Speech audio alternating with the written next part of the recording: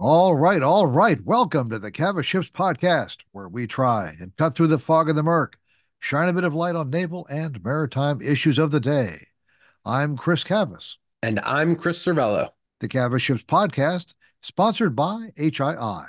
HII is a trusted defense and technologies partner supporting all services in all domains and America's only builder of nuclear-powered aircraft carriers. HII, delivering the advantage. Coming up, 2023 in review. We are joined by the entire gang from USNI News to look back at some of the biggest and most significant naval developments of the past year. Chief Editor Sam LaGrone, Deputy Editor Mallory Shelbourne, and journalist Heather Mongilio will also let us in on what they expect to see in 2024. But first, a look at some of this week's naval news. Responding to a series of attacks from Houthi forces in Yemen using missiles and unmanned aerial vehicles, the United States on December 19th declared the formation of Operation Prosperity Guardian to protect international shipping passing through the southern Red Sea and the Bab el-Mandeb Strait. The operation is under the overall command of the existing U.S.-led Combined Maritime Force in the Mideast region, and in particular, Combined Task Force 153, charged with security in the Red Sea to the Gulf of Aden. A number of major international shipping companies, including Maersk, Hapag-Lloyd, CGM, MSC, and others, stopped allowing their ships to pass through the Bab el-Mandeb and instead began rerouting ships around Africa, adding thousands of miles, dozens of days, and millions of dollars to each voyage. Implementation of Prosperity Guardian, however, has proved problematic, with most nations balking at U.S. plans and others declining to send ships or take part at all. As this podcast is being recorded, the future remains cloudy, but there have been no significant Houthi attacks on shipping since the last incidents reported on December 18th. The destroyer USS The Sullivans transited the Strait of Gibraltar December 17th to enter the Mediterranean Sea, one of several destroyers on single deployments that are bolstering U.S. forces in the 6th and 5th Fleets in Europe and the Mideast. Earlier destroyers, Delbert D. Black and Laboon, also arrived in the region. The Laboon passed southbound through the Suez Canal December 21st to take up station in the Red Sea. The Senate on December 20th was finally able to confirm the last 11 four-star admirals and generals awaiting confirmation, held up for much of 2023 by Alabama Republican Tommy Tuberville, who dropped his holds on the nominations as the Senate closed out the year. Across the services, 3- and 4-star flag and general officers are finally being allowed to take office, in turn freeing up nearly 400 other officers who were in temporary command. Among Navy swearings in this week was that of Admiral Bill Houston to become the new Director of Naval Reactors and Vice Admiral Brendan McLean as the new Commander of Naval Surface Forces. The aircraft carrier USS Harry S. Truman left Norfolk Naval Shipyard December 17th to return to Norfolk Naval Station, completing a year-long overhaul.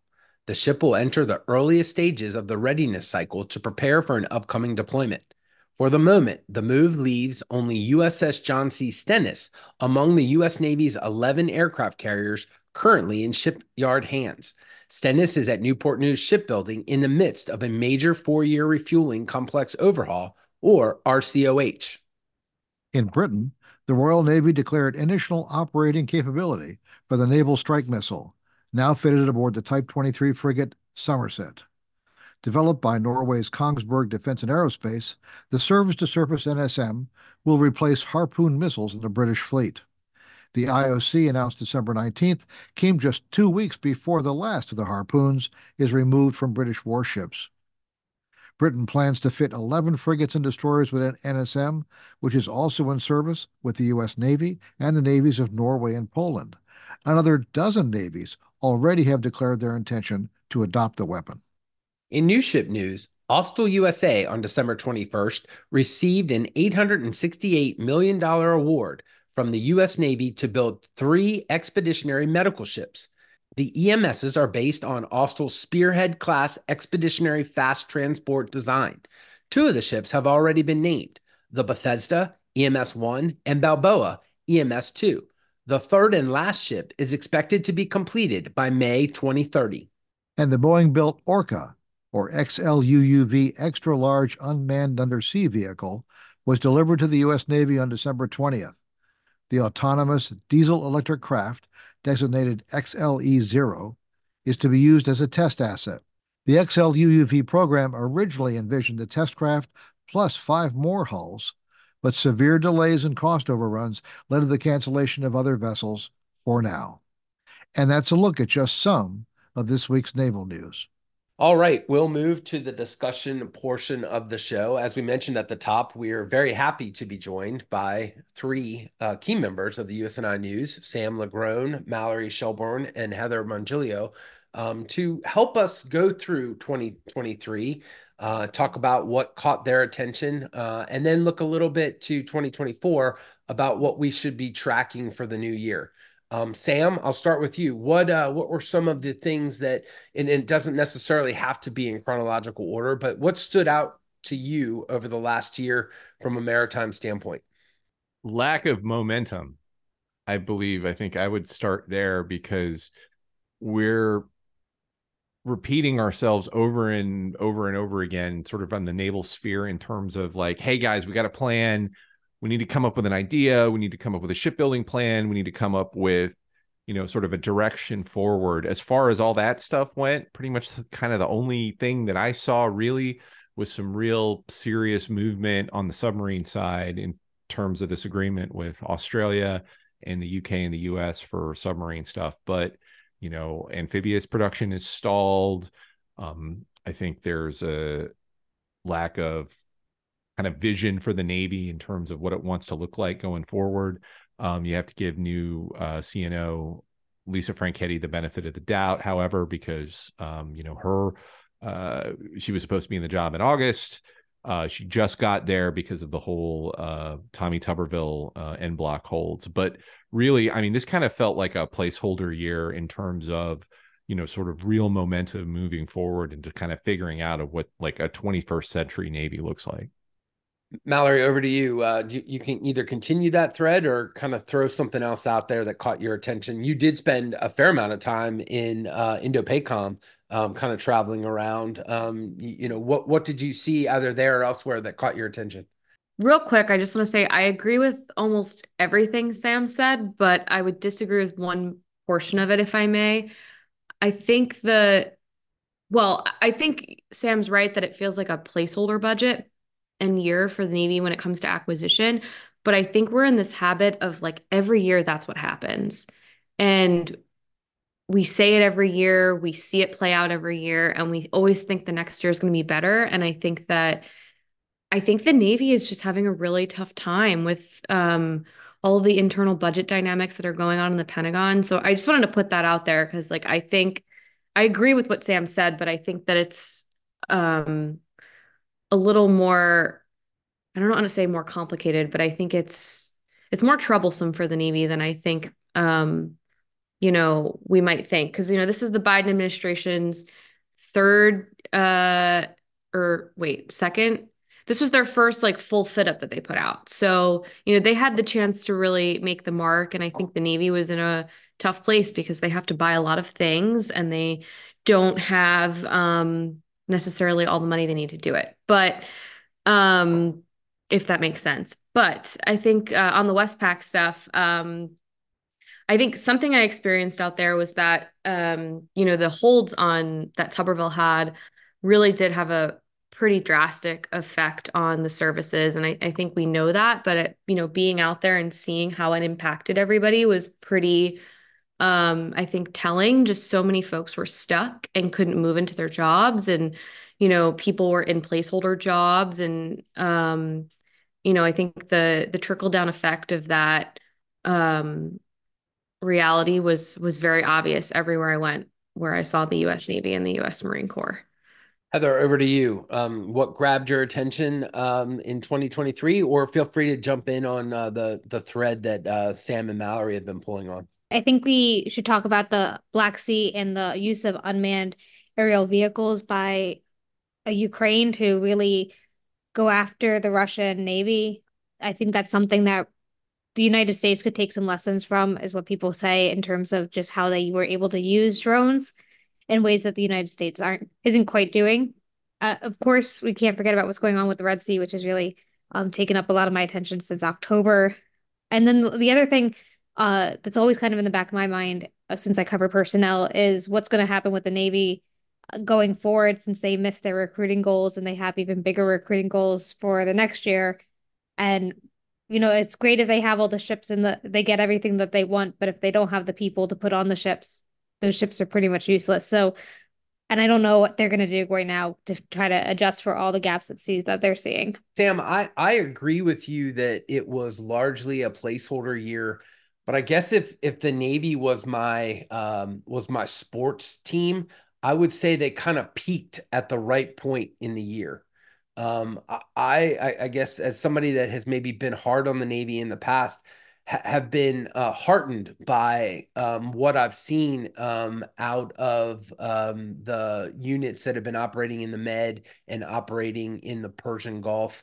And so I guess I feel a little bit better about 23 now after seeing that and hearing more about it than I did at the beginning of the year. Are you guys hearing and feeling the same way, or am I just a bit of a homer on that?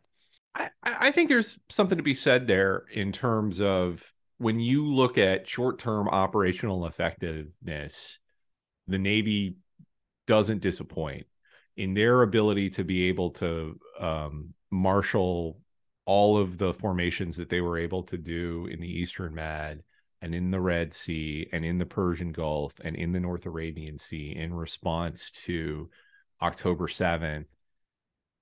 That's pretty good, and that's always something that the Navy's able to pull out.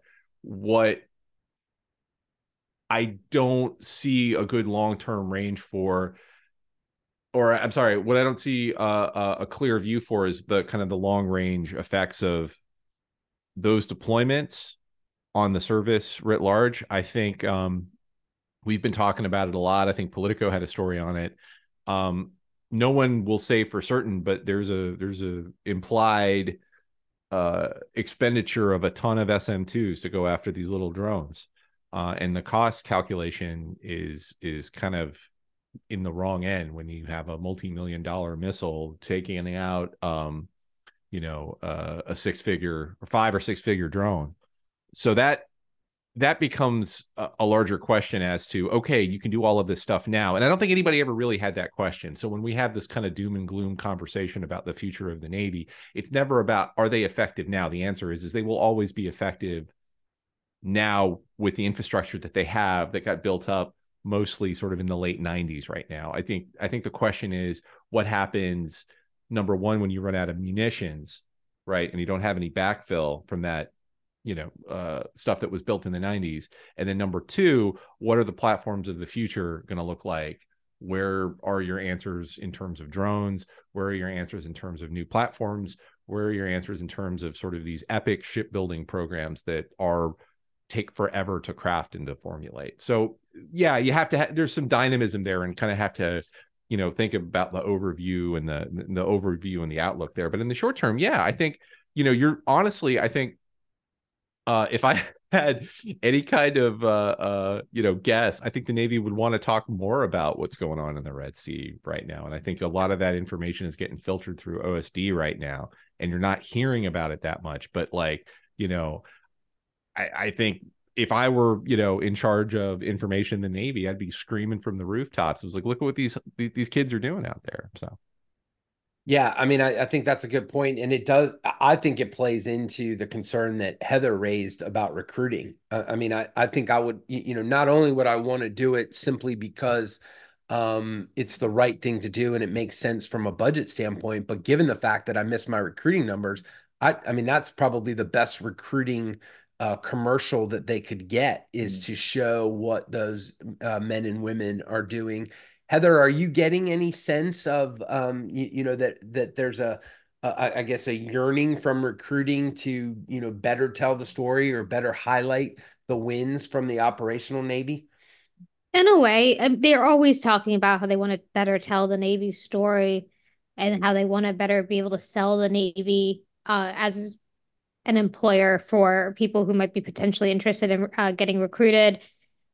And they always say no one wants to join the Navy to sit at a shore. Like they want to go out and see the world. That's why you join the Navy. So in that sense, like it is interesting to see that they aren't saying as much stuff because this is like a chance to go out and do something and you're getting deployed and you have a lot of ships out there right now. But Sam's right. It's getting all this information is getting filtered by the National Security Council and then through the Office of the Secretary of Defense, even to the point where I sit on press calls all the time and they're not giving us a lot of information. I think because they're told that they can't give out a lot of information. And if that's at the OSD level, to get it down to the Navy level is even harder. But yeah, it's probably a missed recruiting opportunity by both the Navy and the Marines, since the Marines are also out there. So one of the, if I'll jump in a little bit here, one of the great potential recruiting moves of the year, I think, was in the Army-Navy game. In the middle of it was a spirit spot from the destroyer USS Carney, which has now become the famous destroyer USS Carney. And at the end, it's a nice 40-second spot produced by the ship. Hi, we're on board the Carney. We're out serving here. They've been doing it for a while. They were coming through Suez. Boom, bam, bam, bam, go some missile shots at the end. Nice big graphic. USS Carney 22-0, which was presumably how many targets they had taken out since in the past few weeks. That provoked an absolutely instant positive response from all over the place. Yeah, go team, go. And also provoked an instant. Who the hell released that? From a few other people who were not pleased about it. The Navy actually went around some corners there to get that spot out. They didn't send everything through all the usual channels. You just put it together, sent it to CBS. CBS ran it. Navy's chomping at the bit to get their message out. And as Heather just said, the White House, the National Security Council, DOD are trying to soft pedal a lot of this stuff. And it's frustrating an enormous amount of people. Thousands of people are just incredibly frustrated. And I also think, this whole thing about, your team peaking at the right time. A year ago, one of the big stories was presence matters. Does presence make a difference? And Congress is trying to write that into the Defense Authorization Act, and they did. But as opposed to the current dictum, which appears to be coming from the Deputy Secretary of Defense about everything in the budget has to deal with a kinetic response to China invading Taiwan. If it's not involved in that, then it's a bill payer for something else. And problem is, presence is not necessarily involved in a kinetic response to a Chinese invasion of Taiwan.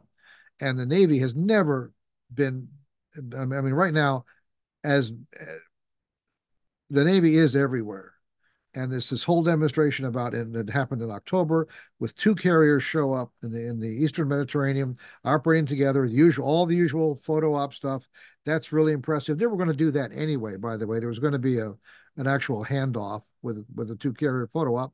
Then the Ford was going to come home. Of course, the Gerald R. Ford is still there after Dwight Eisenhower came out. But days later, 3 days later, 2 days later, in the Western Pacific, the USS Carl Vinson and the Ronald Reagan joined together for 2 carrier operations on opposite sides of the world. 4 carriers deployed with full air wings. Nobody can think of that. Nobody has that kind of power. And that was just kind of in the routine of things. That wasn't a direct response to a crisis. So this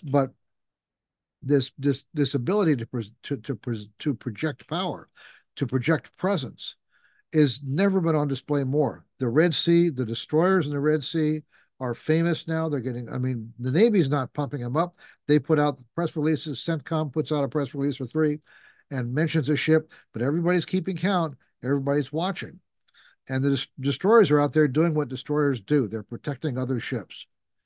And this is the time for the Navy to be crowing about this, to be pointing out that we do this. The Army can't do this. The Air Force can't do this. The Navy can do this. And if you want funding, if you want people to support this operation, this is the time to do it. And yet there's still all this presence in the Western Pacific. that Mallory was out. Mallory spent 2 months out cruising around Westpac, very jealous. Saw a lot of stuff from Singapore to Taiwan to Japan and all points in between. She was at sea, she was in the air. We're out there and we're doing it every single day. And I think we have 5 LCSs to patrol combat ships now deployed to the Western Pacific. We're operating in concert with the Filipinos now, because of all this Chinese confrontation in multiple areas from multiple entities too. And the Navy's spread out. And it's right. There's going to be a bill payer to this. The Navy had 8 aircraft carriers underway at the same time. That's unheard of. They have 11. 8 at the same time were screws turning underway. Various degrees of operational ability, status, sure. But still, that's an unheard of number. And there's going to be a bill payer to pay for that. They're all going to have to come home and need maintenance again at some point in 2 or 3 years. Same thing with we have a surge of destroyers right now going out to the Red Sea in the Sixth Fleet. There's going to be a bill payer for that on the back end. Managing all that, maintaining all that costs a lot of money, and you need facilities to do it. And this is the time to be pointing this stuff out. And I think that's really one of the major frustrations. Chris, I would ask, you raise good points, and I'll ask Mallory, since she did spend some time out there, your view, Mallory, or your sense of what people thought.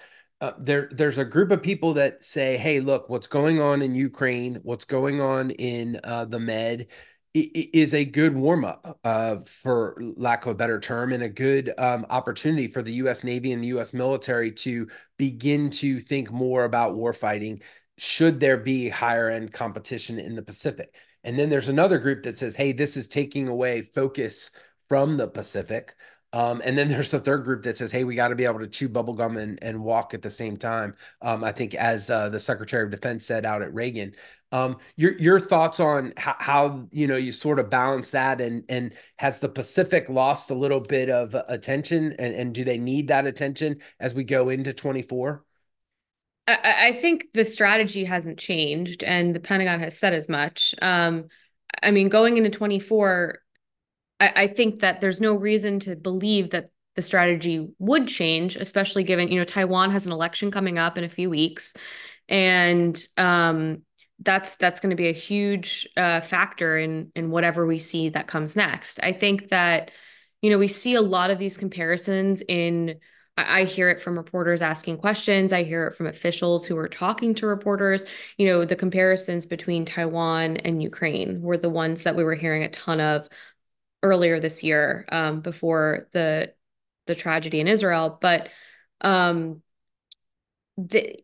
those comparisons, I think that from what I learned when I was in Westpac, many of the folks I talked to felt like that comparison really missed the mark.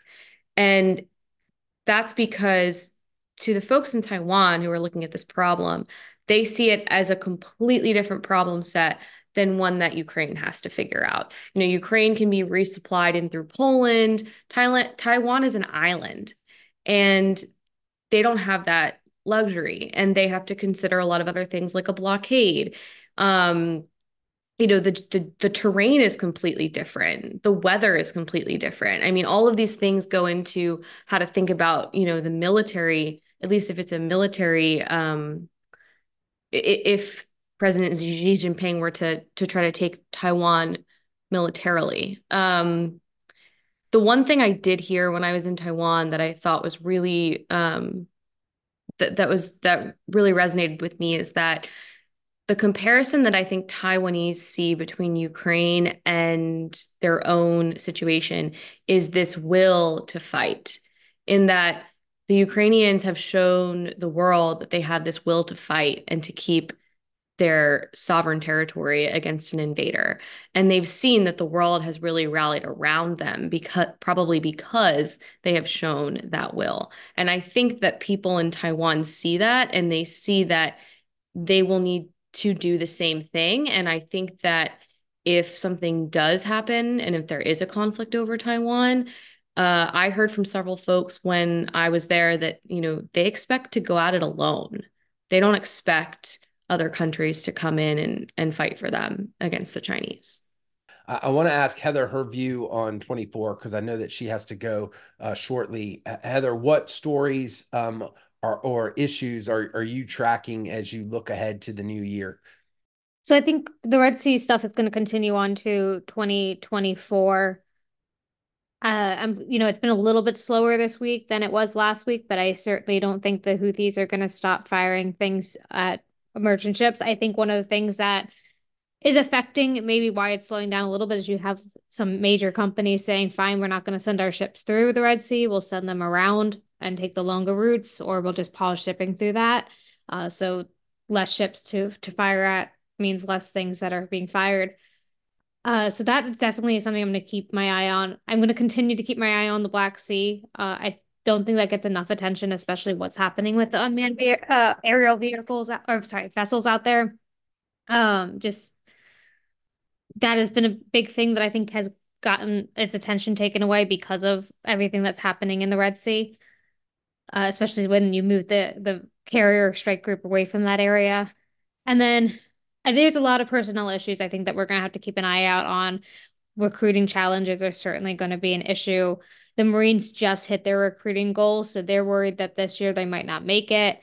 The Navy has a huge recruiting gap that they're going to have to fill up and trying to figure that out this year. They haven't really announced any new initiatives so far, but I expect that once the new year comes, we'll start seeing some more ways of them trying to get more people into the service. And of course, you always have different things like mental health and sexual assault that are going to be addressed probably throughout the year, especially as people talk about those as detracting from people who might be interested in serving. So they're going to have to start talking about mental health, especially if they want to get people into the service. I'll throw it over to Sam and Chris with this question. Thank you, Heather, and thank you for joining us for this discussion. Sam, you mentioned 23 as a bit of a lost year, and I saw Chris shaking his head a little bit. Really, for both of you, what do you need to hear from the new CNO or see in the new budget to kind of feel like that 24 would be off to a good start? I mean, I guess, I'm not looking necessarily for a laundry list, but I mean, are there a few themes that you'd want to hear from them that sort of show that, okay, 24 won't be that same lost year?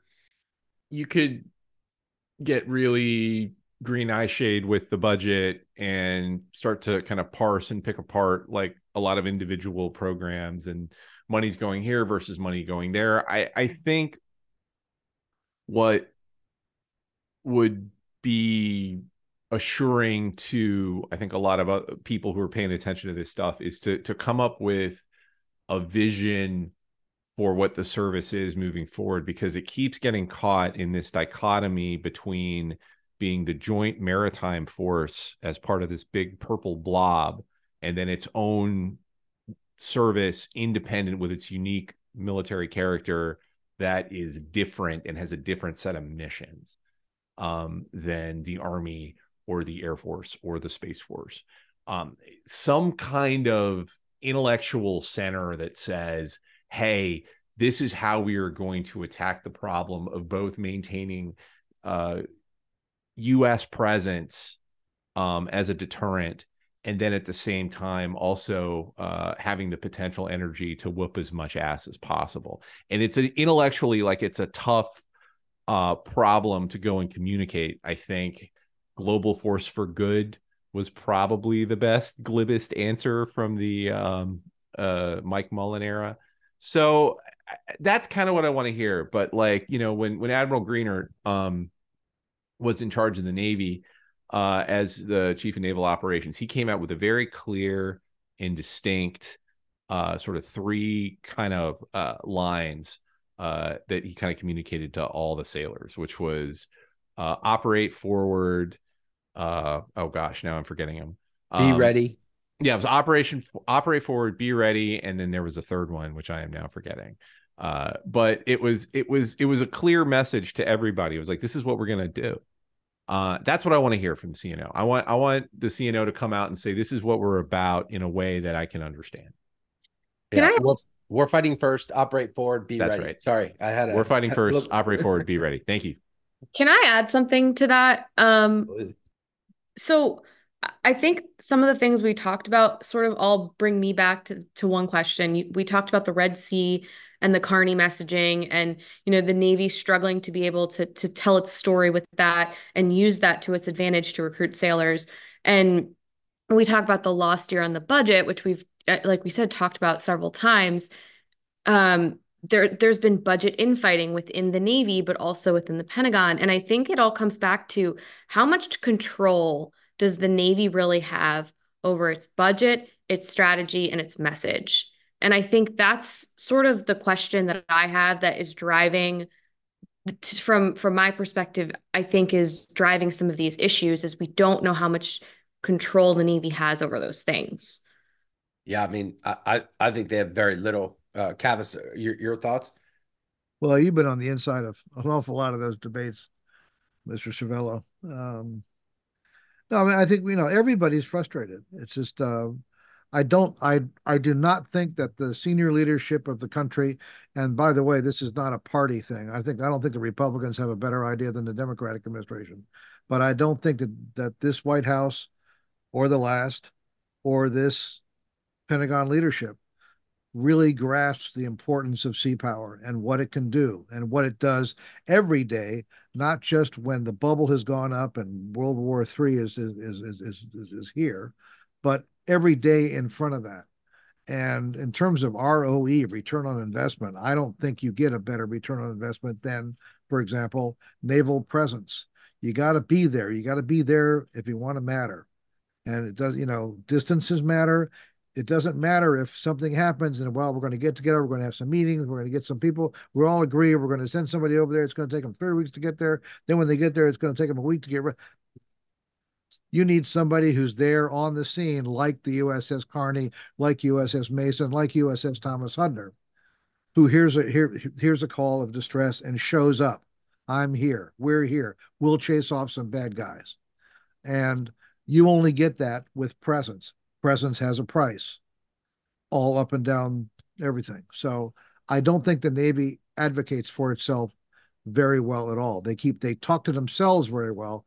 They don't talk to everybody else very well. I was listening to Assistant Commandant of the Marine Corps, General Mahoney, at a conference, actually USNI conference, a couple of weeks ago. And I thought his presentation was there was a great affirmation of sea power and the importance of a Navy and the importance of having a naval capability. I'm listening to him going, boy, I wish the CNO would get out there and say it in the same conviction, not apologize for it, not be embarrassed, but say, excuse me, but I don't advocate. If somebody gets pissed off about it, fine. If they can't take it, then they're really not very good warriors anyway, are they? So, get out there and advocate for things. And I just, that's the biggest frustration. I mean, I believe in this stuff. And it's important and it's on display right now, every day right now. How can you beat this? The Navy's the world events are making its own case for them. And they just don't do it. And I don't get it. And I'm tired. I am tired, as Mallory just said, it's like every year it seems like, well, this year they were holding back. Now this year they never do. And of course, you talk about who makes the decisions. It's a Pentagon decision. It's a Pentagon. It goes through the national security. It goes through the White House. Everybody signs off on this. The services don't have that discretion. The services do, however, have to lobby for things inside the building and inside the Beltway. And I don't think they're very effective at it. And other services are better at it. Actually, I would just to kind of jump on there. The Air Force has done a fantastic job. Of course they do. Of stumping for itself. And in the last not only that, years. not only that, but the Secretary of the Air Force and he's a great chairman and a great champion for the Air Force, but he has everybody in the Air Force going out and saying the same message. It's not the Secretary said. Then the Navy, it's the Secretary said, and everybody else be quiet. Don't talk about stuff. And this whole theme about, we're not going to, well, we don't want the bad guys to know what we're doing. Really? If secrecy is not a deterrent, I hate to break this, But if you don't tell people what you're doing and give people some detail and show them some skin here, they're not going to believe you got anything at all. And the Air Force is out doing that every day. Frank Kendall has got those people talking. They believe in air power. They're on the same page. They're not balkanized like the Navy. It's not these almost childish communities. Well, it's all about, I mean, it's all about aviation, and oh no, I'm a submariner and everything's a target. And I mean, everybody's in these communities. You don't get that with the Air Force. It's all about air power. Yeah. And Kendall has those people out there banging the drum for air power, all at the same, and they're talking. They talk about programs, they talk about operations, and they're all on the same page. And I look at the Navy and go, if I'm not alone, people come up to me and then go, what's with the Navy? It's a good comparison to the Air Force, because you look at what the Air Force is talking about and doing with their next generation air dominance program. They put information out there, and like you said, about programs specifically on that one. And the Navy has said nothing about what its next generation air dominance program looks like. We know very little. So much so that they classified the R&D dollars for 3 budget cycles. So I think that just illustrates the point that there's very different approaches going on between the services.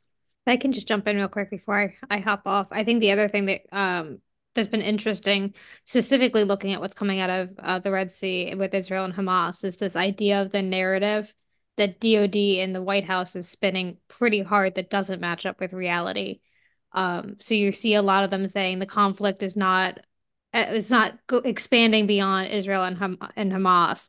But then you have a bunch of U.S. coalition forces being attacked that started right after those attacks. And they'll continue to say, well, we've always been out there with our defeat ISIS mission. So those aren't necessarily related. But then you have the attacks in the Red Sea, and the Houthis are saying, we are doing this because we are supporting our Palestinian brothers in arms. And the White House messaging and the DOD messaging is, the conflict hasn't expanded beyond Israel and Hamas. But then you have Hudner and Mason and Carney shooting down, and a little bit of that spot message from the Navy was kind of going against what that narrative is, to say, look how awesome Carney is, but look how many times it's attacking these drones that are flying over it.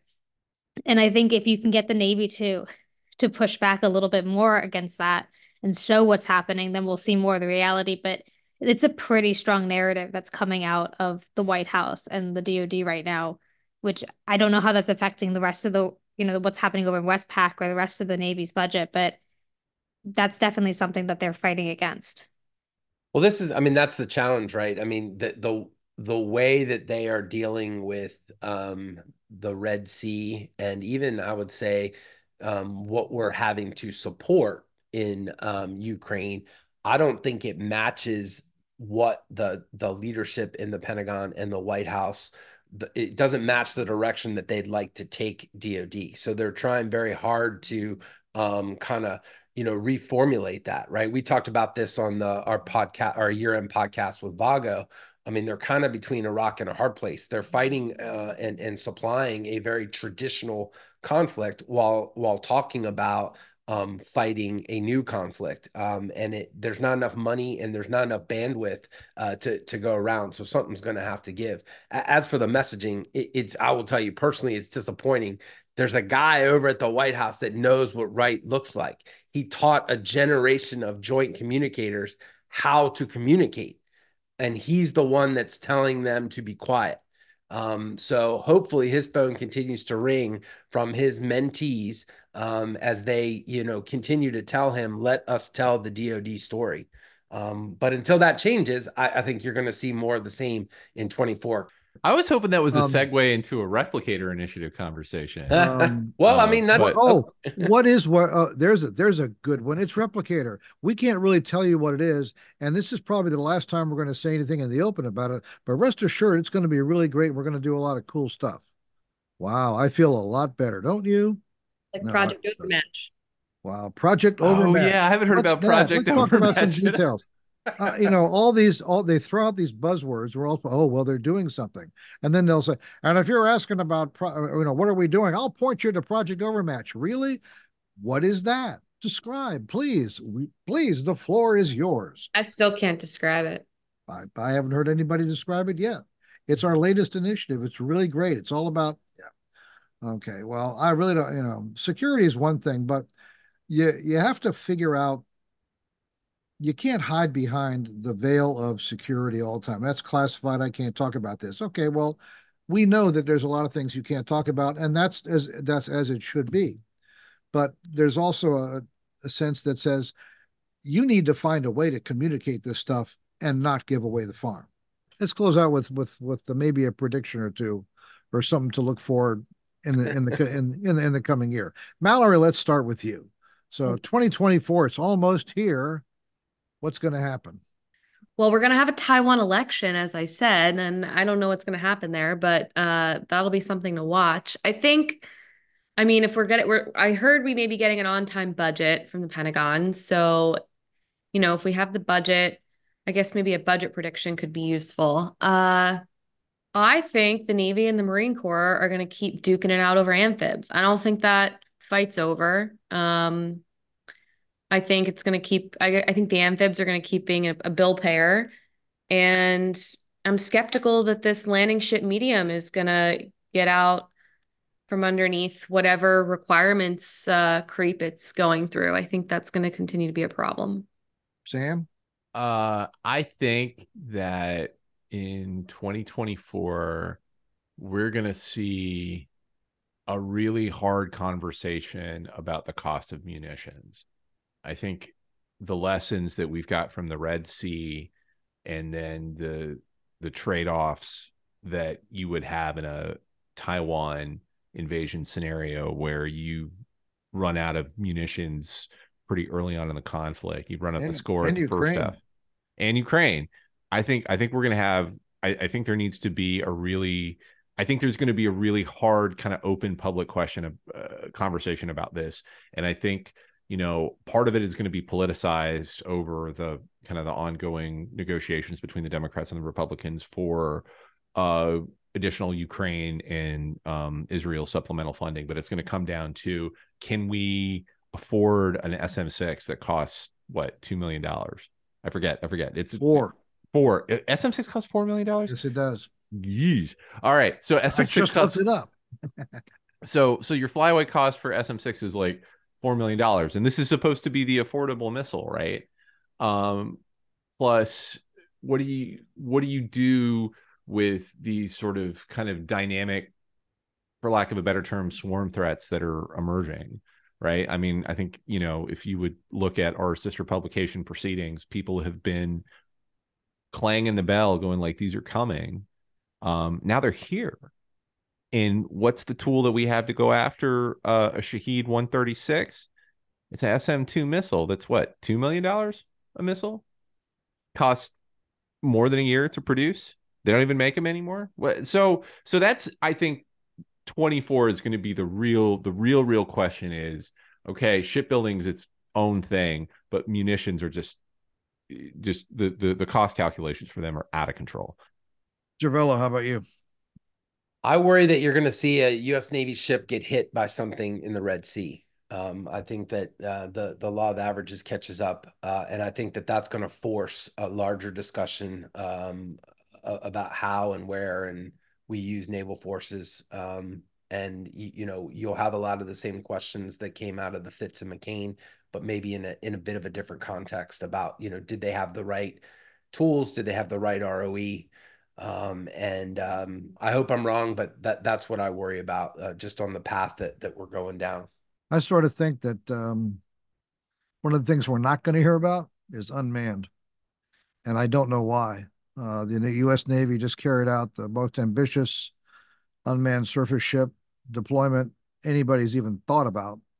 They took 4 vessels, they sailed them across the entire Pacific Ocean, from California to Hawaii to Guam to Japan to Australia, and now they're coming home. And nobody's done anything like this. But they've not talked about it very much. They've declined a lot of requests for interviews. They've done some, but not nearly to meet the demand. They talk about all this experimentation and which is ridiculous.